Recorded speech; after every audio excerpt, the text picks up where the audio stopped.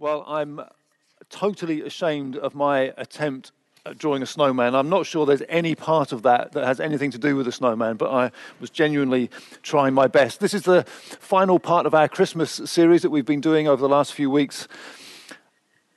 What are you? What are you made of? What's in you?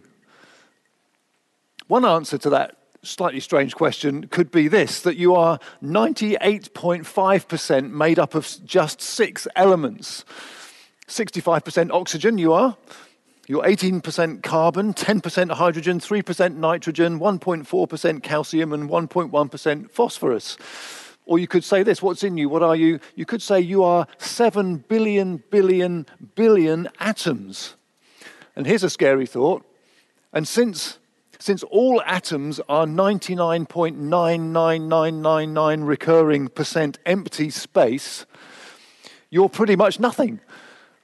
One physicist calculated that if we were to remove all that empty space, the entire human population would take up the space of a single sugar cube, which I just don't understand at all. Or you might say, what's in you? Who are you? What are you? You might say, what matters is not all the physical aspects and properties, but the type of person you are. What's on the inside, we might say. In which case, you are your thoughts and your feelings as expressed through your physical body. Your relationships, your noble thoughts, your wise decisions, your intellectual capacities. But the Christian has another altogether grander, bigger view of what a person is. People are the pinnacle of God's creation. Designed and created by God in the image of God. There's something about the human person that reflects some of the qualities of God. But then the Christian can go even further in speaking of himself or herself and say that we are also God's sons and daughters with the presence of God residing in us. And so in this mini-series in Romans chapter 8, we've seen first that God is for us, that we were by nature subject to his wrath, but he's now declared no condemnation because Jesus has taken it for us. We've seen, secondly, that God is with us. In the person of Jesus of Nazareth, God came to be with us, to live for us, to die for us, to rise for us, to ascend to us, to reign now for us. He's with us. And thirdly, today, what we're going to see today in the next bit of Romans chapter 8 is that God is in us, not just with us, but in us. So what's in you? If you're a Christian today, more than chemicals, more than atoms, more than intellect, you are the dwelling place of God. God in us.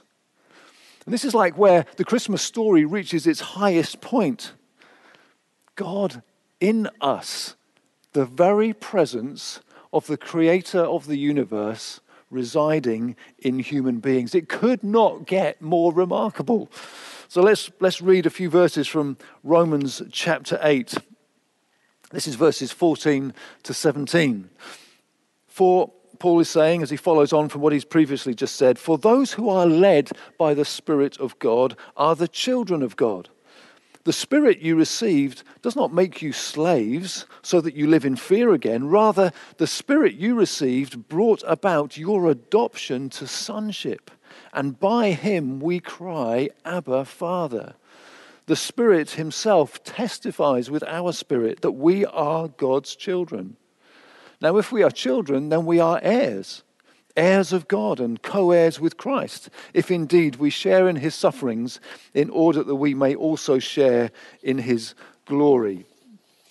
Now, already in Romans chapter 8, Paul has explained that God's Spirit lives in you. If you're a follower of Jesus, trusting in God, trusting in Jesus for your salvation, then God's Spirit lives in you. In fact, he says this in verse 10, he says, we are truly alive because of the Spirit. And in verse 9, he said, if the Spirit of God isn't in you, you can't possibly even be a child of God. Because by definition, God's children are alive with God's Spirit pulsating with life in them.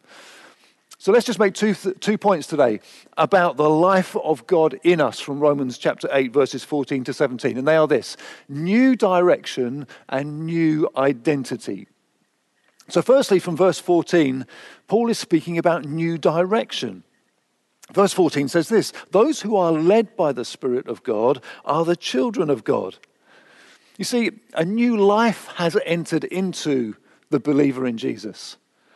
A new impulse is at work within, a new agenda, a new direction, a new way of living, because I am led by the Spirit of God. He is leading me from within. We had a chap in my church in Torquay who very sadly died a couple of years ago. And he had gone through all sorts of treatment for a terrible disease that he had. At one point, he had some stem cell treatment. And because of the nature of the treatment, he wasn't allowed to know who had donated the stem cells.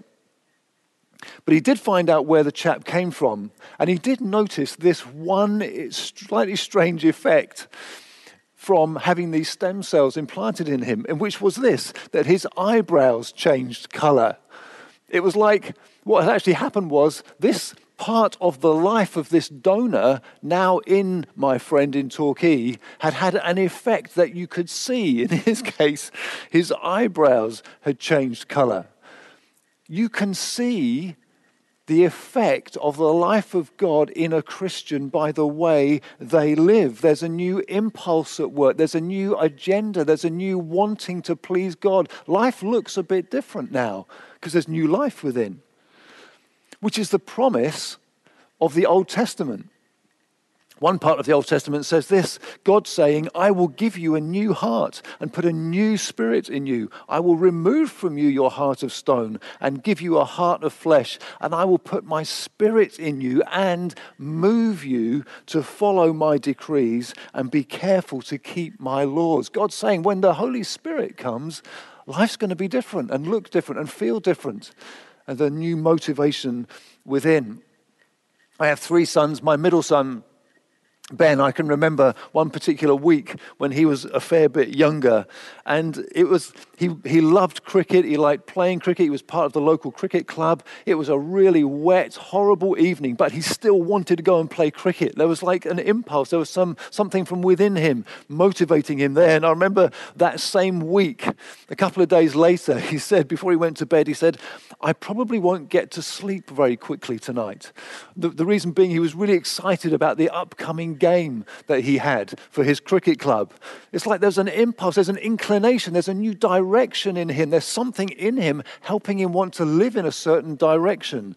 It's a little bit like what happens to the Christian. I can remember a couple that we knew in Torquay over the road who became Christians.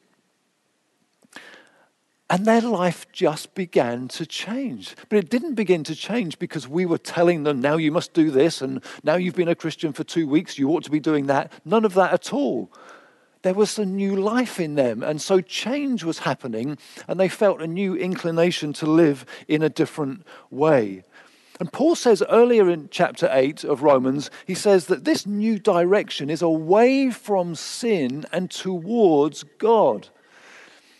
Perhaps those friends of mine, they didn't really care about God before. They weren't bothered about pleasing him. But now the life of God in them led them to move in a new Godward direction, to want to please him, to be interested in the things of God, to delight in God himself. And here is how Jesus said the Holy Spirit would bring about this new internal direction. He said he would send another to be our counselor, which doesn't mean lying on a couch, getting some good advice and getting things off your chest. It means one who comes alongside to help. The Holy Spirit in the follower of Jesus is one who comes alongside, comes within to help. Let me give you an illustration of that. I read this headline in the news a while ago.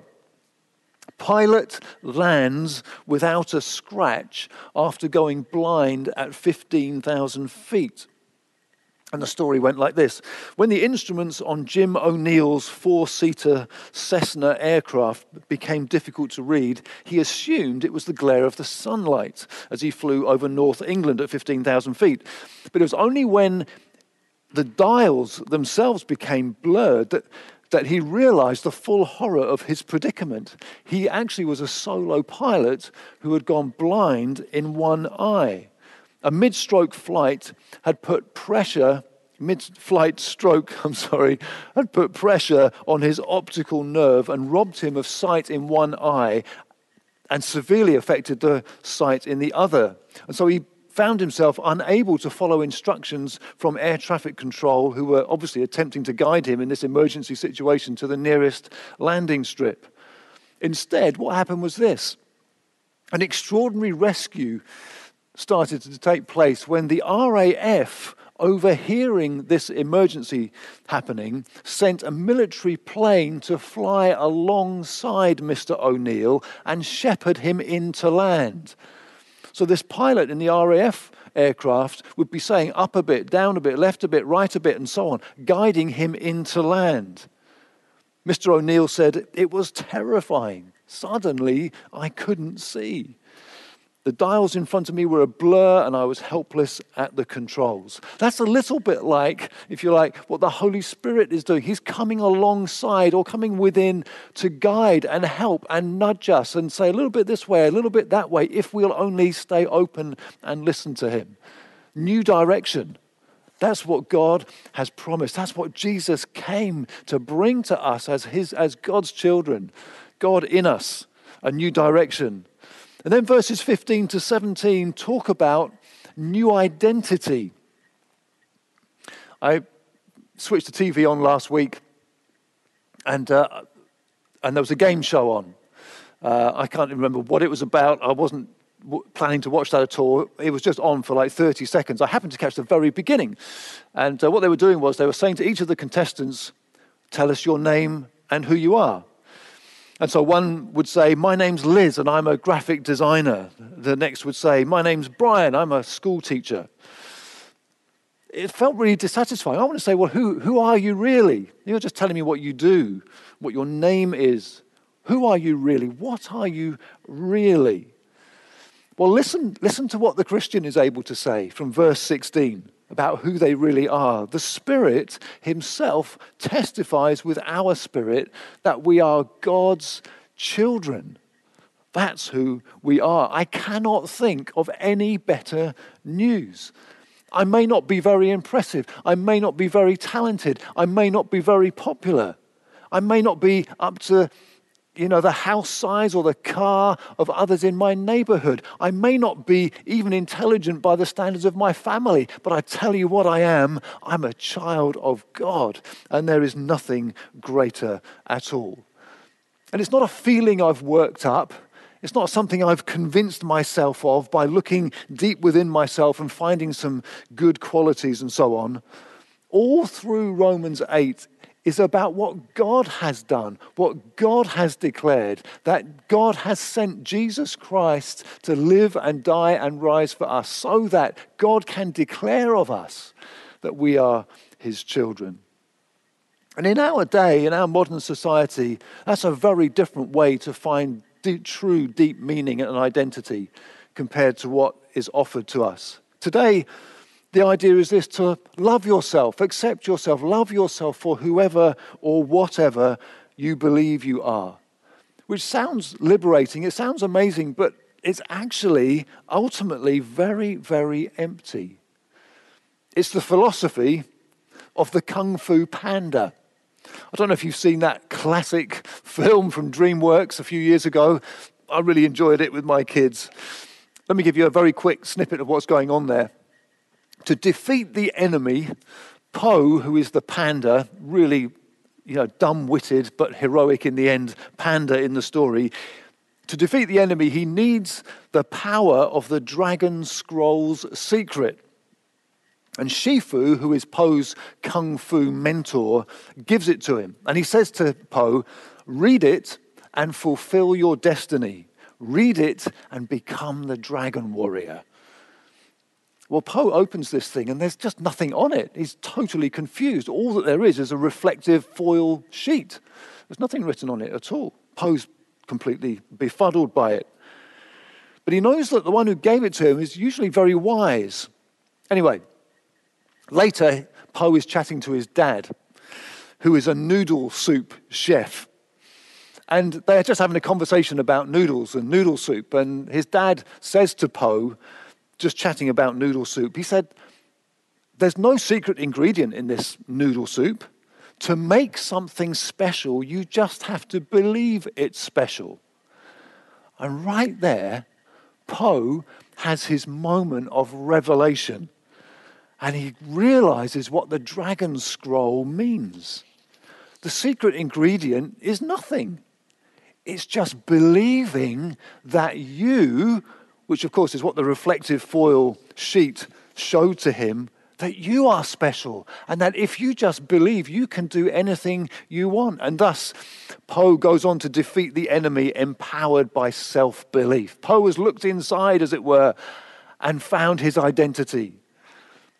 But let's be honest, that sounds quite attractive, but so often if I look inside, I'm really disappointed.